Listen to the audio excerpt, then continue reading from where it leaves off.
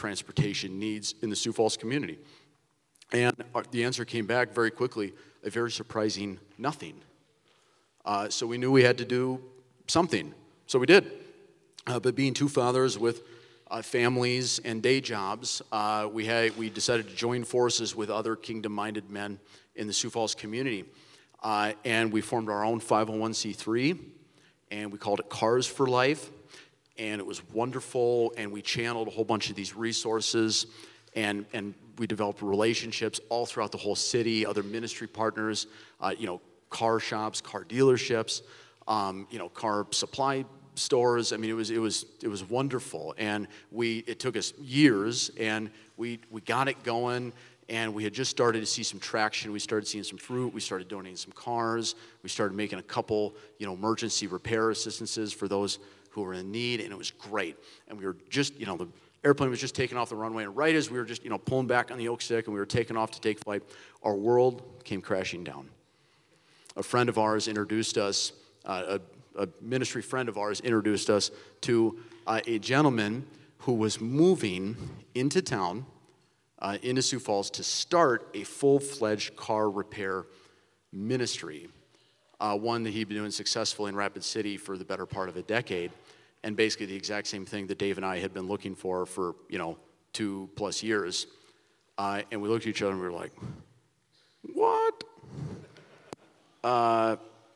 This person's name was Joe Smith, and as you might have guessed, or as Dave probably already spoiled, he's sitting with us here today. You'll hear from him in just 2 seconds. But Dave and I quickly got to know him.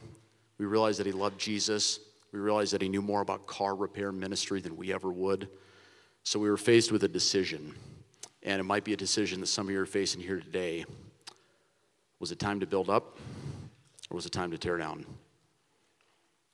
Could something beautiful come from the ending of our little ministry and our dream? Life Church, you get to be the judge today. Let's give a warm welcome to Joe Smith of Shift Garage. So. You're over there. Joe's over here. Well, thank you. I was trying to figure out if you said Dream Crusher 2 times or 3 times in that introduction. You've done that before. I thought you were going to clean it up for church, but no, not at all. Is that better or worse than a car crusher? Oh, worse, I think. Some cars need to be crushed. I think they do. For sure. Joe, you are quite simply an awesome dude, and we're very thankful for you to be here today. On behalf of Life Church, we're very inspired to see the work that you're doing in Sioux Falls, and we're just glad to partner with you. Yeah, thank you. I shared a brief version of Pastor Dave's and my story, but the Shift story goes back way before ours does. So would you like to share that? Yeah, it was actually pretty similar to what you shared about, man, if anybody here's a car guy, if it's in your blood, there's nothing you can do about that. I don't know how you would get away from it. You just have to be around cars. And so my whole life I've had to be around cars, car shows, working on cars, anything. And interestingly enough, my dad hates working on cars. Tried to avoid that as much as possible. So it's not a hereditary thing at all, but it's definitely a part of me. And I came to a realization, much like you, is there a way that we could help people with this? Something about a car program. So what I noticed in the town I was in, Rapid City at the time, man, we have resources for everything else. We have resources for housing, clothing, food, job skills, furniture, whatever you need, but we don't have anything for cars. There's nothing, I won't go into cash for clunkers when the government tried to help out with cars, but aside from that, I don't know anything anybody else has done to try to do it, and both cities are so spread out. Rapid has a big hill in the middle of it, so it's spread all out, and Sioux Falls is just flat out big. You got to have a car. I don't know how you wouldn't. There's public transportation in both cities, but it's very limited and lacking. And if you have any special circumstance at all, and if you're in poverty, you work odd hours, or daycare times are weird, or something's going on. Multiple people living in the house, like multiple families living in the house, and everybody sharing transportation, it's just not going to work. You've got to have your own car. I don't know how you're going to get around without it. So definitely saw that need just like you did. That's excellent, Joe. Can you perhaps just take us right into the mechanics, pun very much intended, of like the repair process and the typical process that when somebody comes to you and needs help, what does it look like? What do you do? Sure. Yeah, so again, September this month was 10 years we've been going in Rapid. We've learned a lot. We know a ton about how not to do this because we've done all of those things, I think. And so what we've kind of landed on, the way it works right now, most people apply online. We do have paper applications around town. You've always got to remember with this ministry, you're helping people that have car problems actively right now. That's why they're looking for me. So we can't just have resources in one spot. We've got to have them around where people can get to them. So they apply. We call them back right away and get them into the shop for an estimate. So shift is Wednesday night in Sioux Falls right now. What you think of as volunteers fixing cars, that's Wednesday from 6 to 9 p.m. So we get them in for an estimate. Whatever they say is wrong with the car, we look at the entire car because a lot of people don't know what's going on with their car. And we make a breakdown. Hey, here's the things that are wrong with your car. These are real serious. These can kind of wait. These you're going to need to save up for. And then we look for payment from them on what they want to fix. So the way it works, we get prepaid just for the cost of parts. We don't mark up parts, and we don't charge anything for labor because we're just volunteers. So if you've had your car worked on recently, labor is a big part of it. So in general, we turn an $800 repair into a $200 repair. Then to that estimate, we add a little fee, and the fee is an incentive to get them to go to either a budgeting class. Looks like in Sioux Falls we'll be going with Community Outreach's budgeting class that they put on. We know cars. We're okay with money. Actually, we spend all our money on car parts, so we're actually not good on money. So they know money better than we do, so we have them teach money. Or we teach a car maintenance class, a pretty basic car maintenance class. And if the client attends either of those, we just give them that fee back in cash. We don't want to keep it. We want them to go to the class. It's an incentive to get them to do that. So that client that came in on Wednesday, they paid for their parts. That's next Wednesday's repair. So then next Wednesday we'll do half estimates, half repairs, and then those estimates that pay are next week's repair. So we're always a week out on that type of deal. So that's the main thing that we do. We're too new in Sioux Falls for me to give you numbers. In Rapid, we do 150 cars a year is what we've been doing in repairs. Then the other thing we do is we take in donated vehicles, we fix those up and get them to people that need them. So very similar deal. If you donate a car and it needs front brakes and a windshield, I'll be into that car at my cost for like $350. The person, once they're approved and a ministry partner deems that they truly need a vehicle and it's going to make a difference in their life, they basically get access, private access to this car lot where that car would be available for $350. So let's say you donated a car that's worth $2,500, $3,000. They can get that car for what we put into it. So we're not looking to make any money. It puts us at a zero type of deal, so we're not demotivated to move on to the next one. We can get them out just as fast as we're getting them in. And in Rapid, we do 25 or 30 of those a year. I think to be relevant and actually make an impact in Sioux Falls, we're going to have to do much better than the 150 and the 30. It's just a bigger place. Driving around the areas of need and just the population, Sioux Falls, we're going to do a lot here. We're going to have to scale up to really make an impact in it, for sure. And I think I speak on behalf of all of us. We're excited to help you do that. Yeah. So, Joe, would you mind, you did a wonderful job sharing a lot of the different aspects of the ministry with us there, but I think we all probably have needs to help with cars right now, whatever walk of life we're at. Just if you own a car, you have car problems. It just comes with the territory. But I don't think me with my old, junker Honda side project that I want to turn into a drag, champion. I don't think that's the kind of repair that you're doing. So can you help us figure out who are the people you're trying to serve? And do you have any stories that you'd like to share that are relevant? Well, it's car repair, so obviously we mostly fix Chevys. Everybody probably knows that. There's a lot of Chevys at the shop. We're helping people. It's single parents, low-income families, that type of deal. People always ask, what's the vetting process? Who gets help and who doesn't? It's almost a reverse vetting process. the cars that we see are not a car that you're driving because that's your favorite car. Last Wednesday, we fixed 4 cars. 3 of them were over 200,000 miles. One had 263,000 miles on it. You know, I believe that you need the help, if that's what you're bringing me. A 2002 minivan with 260,000 miles on it. These folks are using the car to get to work, medical appointments, take their kids to school, that type of deal. I'll just share a quick story, one of my favorites from way back. So this was back when we did our own interviews for the cars we got to people, and actually at that time it was just a free car.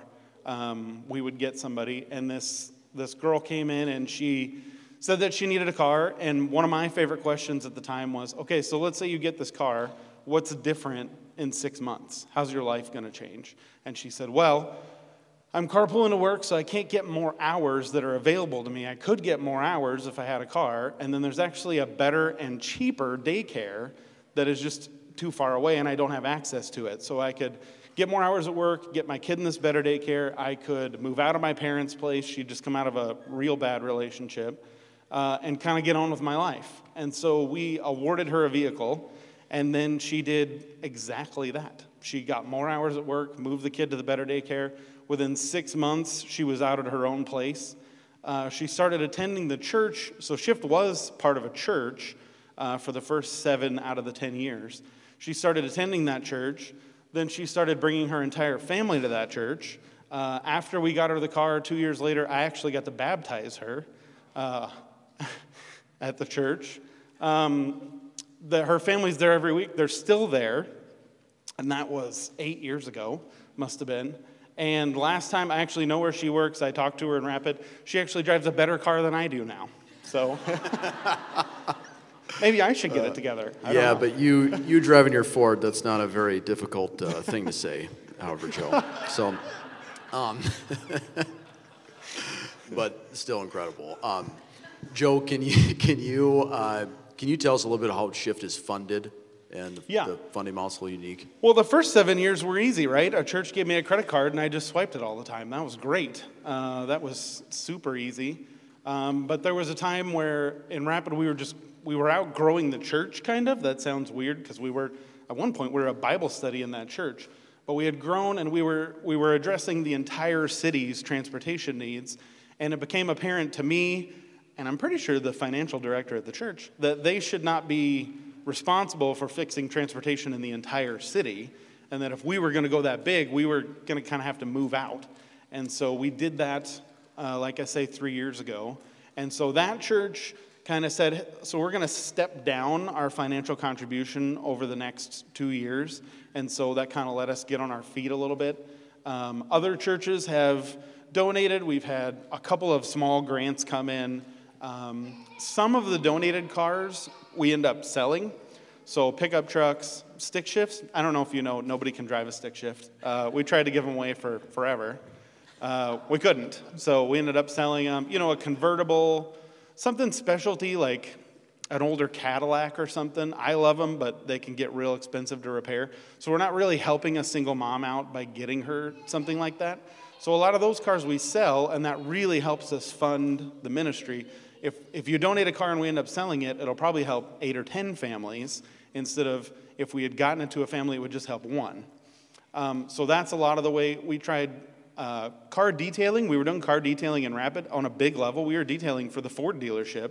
We did awesome work, but that kind of fizzled out, and now that Ford dealership has about 6 F-150s on the lot. So not a lot to detail. That kind of fizzled out for us. And so I think what we're moving forward with is the sale of some of the cars. I think what I have seen about the community here is that they're generous enough to donate enough vehicles that we could fund ourselves through that. We could get a bunch of families. We could fund ourselves with the rest of them. We've worked out some partnerships with car dealerships for their lower-end trade-ins. They'd rather get a tax write-off from us than the amount they're going to get at auction or the crusher. And so we're kind of exploring some of those options. But I think there's definitely room in there for us. We're a weird duck because we're a nonprofit, but we're also a used car dealer. Kyle likes to give me a hard time about being an ordained minister and a used car salesman at the same time. But there's probably a right way to do it. We'll find it in there. So It sounds like the setup to a joke. I understand. Like it totally does, but it's the complete opposite. That is wonderful. Maybe, Joe, could you speak into, and we got to wrap things up here in a minute just for time, but one of the most unique things about this ministry to me and to Dave, when we started getting started in this, is the unique opportunity it presents volunteers. Like you, I had to buy my own Phillips screwdriver set growing up. And, I had to learn mechanics, I had to kind of, force my way into it. And, I'm still nowhere near the point where I could tear an engine apart, it's where, I have friends like you for. But even I, with my skill set, can get my hands dirty and move the needle forward for some people who need the help in a big way. Can you talk a little bit about like what specifically the volunteer process is and like what skill level you need to get involved? So I think this presents a unique opportunity for a church to partner with this type of guy. I'm using myself as an example. And remember, I went to Bible school, became an ordained minister. As a car guy, as a tactile, like using my hands kind of guy, if you put me in a Bible study and ask me to read a chapter of a book, first of all, I'm already upset about the homework, right? Like it's not great. And you put me in a room and ask me to share in front of 20 people how it made me feel, sometimes that doesn't go over the best. You know the kind of guy I'm talking about. You can picture people in your life that are like this. There's not much in traditional church for that type of volunteer. Maybe they spread salt on the sidewalk or shovel in the winter or something more, using your hands kind of thing. You guys have the leaf thing coming up. I think that's awesome to get out and just show people Jesus through that. But this is a unique opportunity for that type of person for sure. There's no skill level required, honestly. So again, I went to school to be a pastor. I didn't get to go to school to be a mechanic. I kind of always wanted to do that. But Shift is a great place. This car that we're working on, you can show a guy how to do what you know how to do, and then you can literally step over here and learn how to do something on a car that somebody can teach you that they know that you don't know. So we don't have a skill level requirement. I pay really expensive insurance so that we can have volunteers working on cars. That is hard to sell to an insurance company, trust me. But yeah, so anybody can work on cars. One of the things we've learned over 10 years is to stick to the kind of car repairs that volunteers can do in a 3-hour window. We used to just do anything and everything. That was a terrible idea. And so now that we stick to what we know how to do, things go much more smoothly, a lot more happy endings. We don't really have any complaints about our repairs. We just go in, do what we know how to do, and we get out. And it's also a super unique place to... This type of guy that I described, that you're not going to get much out of a life group, man, if they're under the hood of a car, I've literally hear all the time, hey, so I know you've got that foster daughter that wasn't listening to you, like, because you're not her real dad. Like, how's that going this week? Is there something I can do to help you with that? Those kind of conversations happen all the time. And then obviously the people we're serving, we've already put Jesus in a good light, right? It's a Christian organization. We're helping their car. We're fixing their immediate need and getting them some tools for the future. They already like us. Things are already going well. It's such a easy, like T-ball about presenting the gospel to them and bringing God into it a little bit more. It's just a unique opportunity for that stuff. Yeah, it's not forced. It's completely natural, both, like you said, for the person receiving repairs and also for those volunteering. Yeah. And what a wonderful way too. I mean, I know this personally.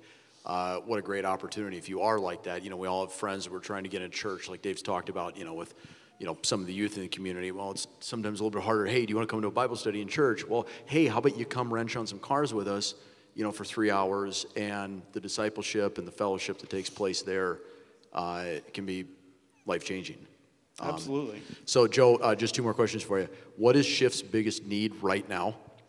Right now, it's volunteers is the main thing. We've got the shop completely set up. We're reasonably funded. I don't know that I should ever stop asking for money as a nonprofit leader. That's always going to be a concern. But right now, it's volunteers. So the word has kind of gotten out that this help is available. In the poverty community, if cars start getting fixed, they spread the word real fast.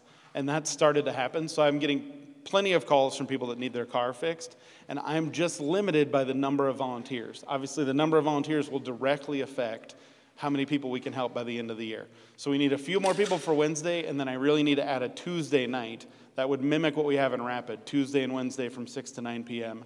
To get those volunteers is huge right now. Awesome. Well, Joe, that ties nicely into my last question. How can we learn more about Shift, and how can we get involved? Sure. We have a great website, shiftgarage.org. I've got brochures and air fresheners and stickers and everything at the back table. I'll be around for your fellowship time after this. But yeah, thanks so much, guys, for having me. You have a great church. The leadership team that prays over each and every one of you every Sunday, it was such a neat time. And yeah, you guys have a great thing going here. Thanks for letting us be a part of it. Thanks, Joe. Yeah. Thank you, Dave. Thank you, everybody.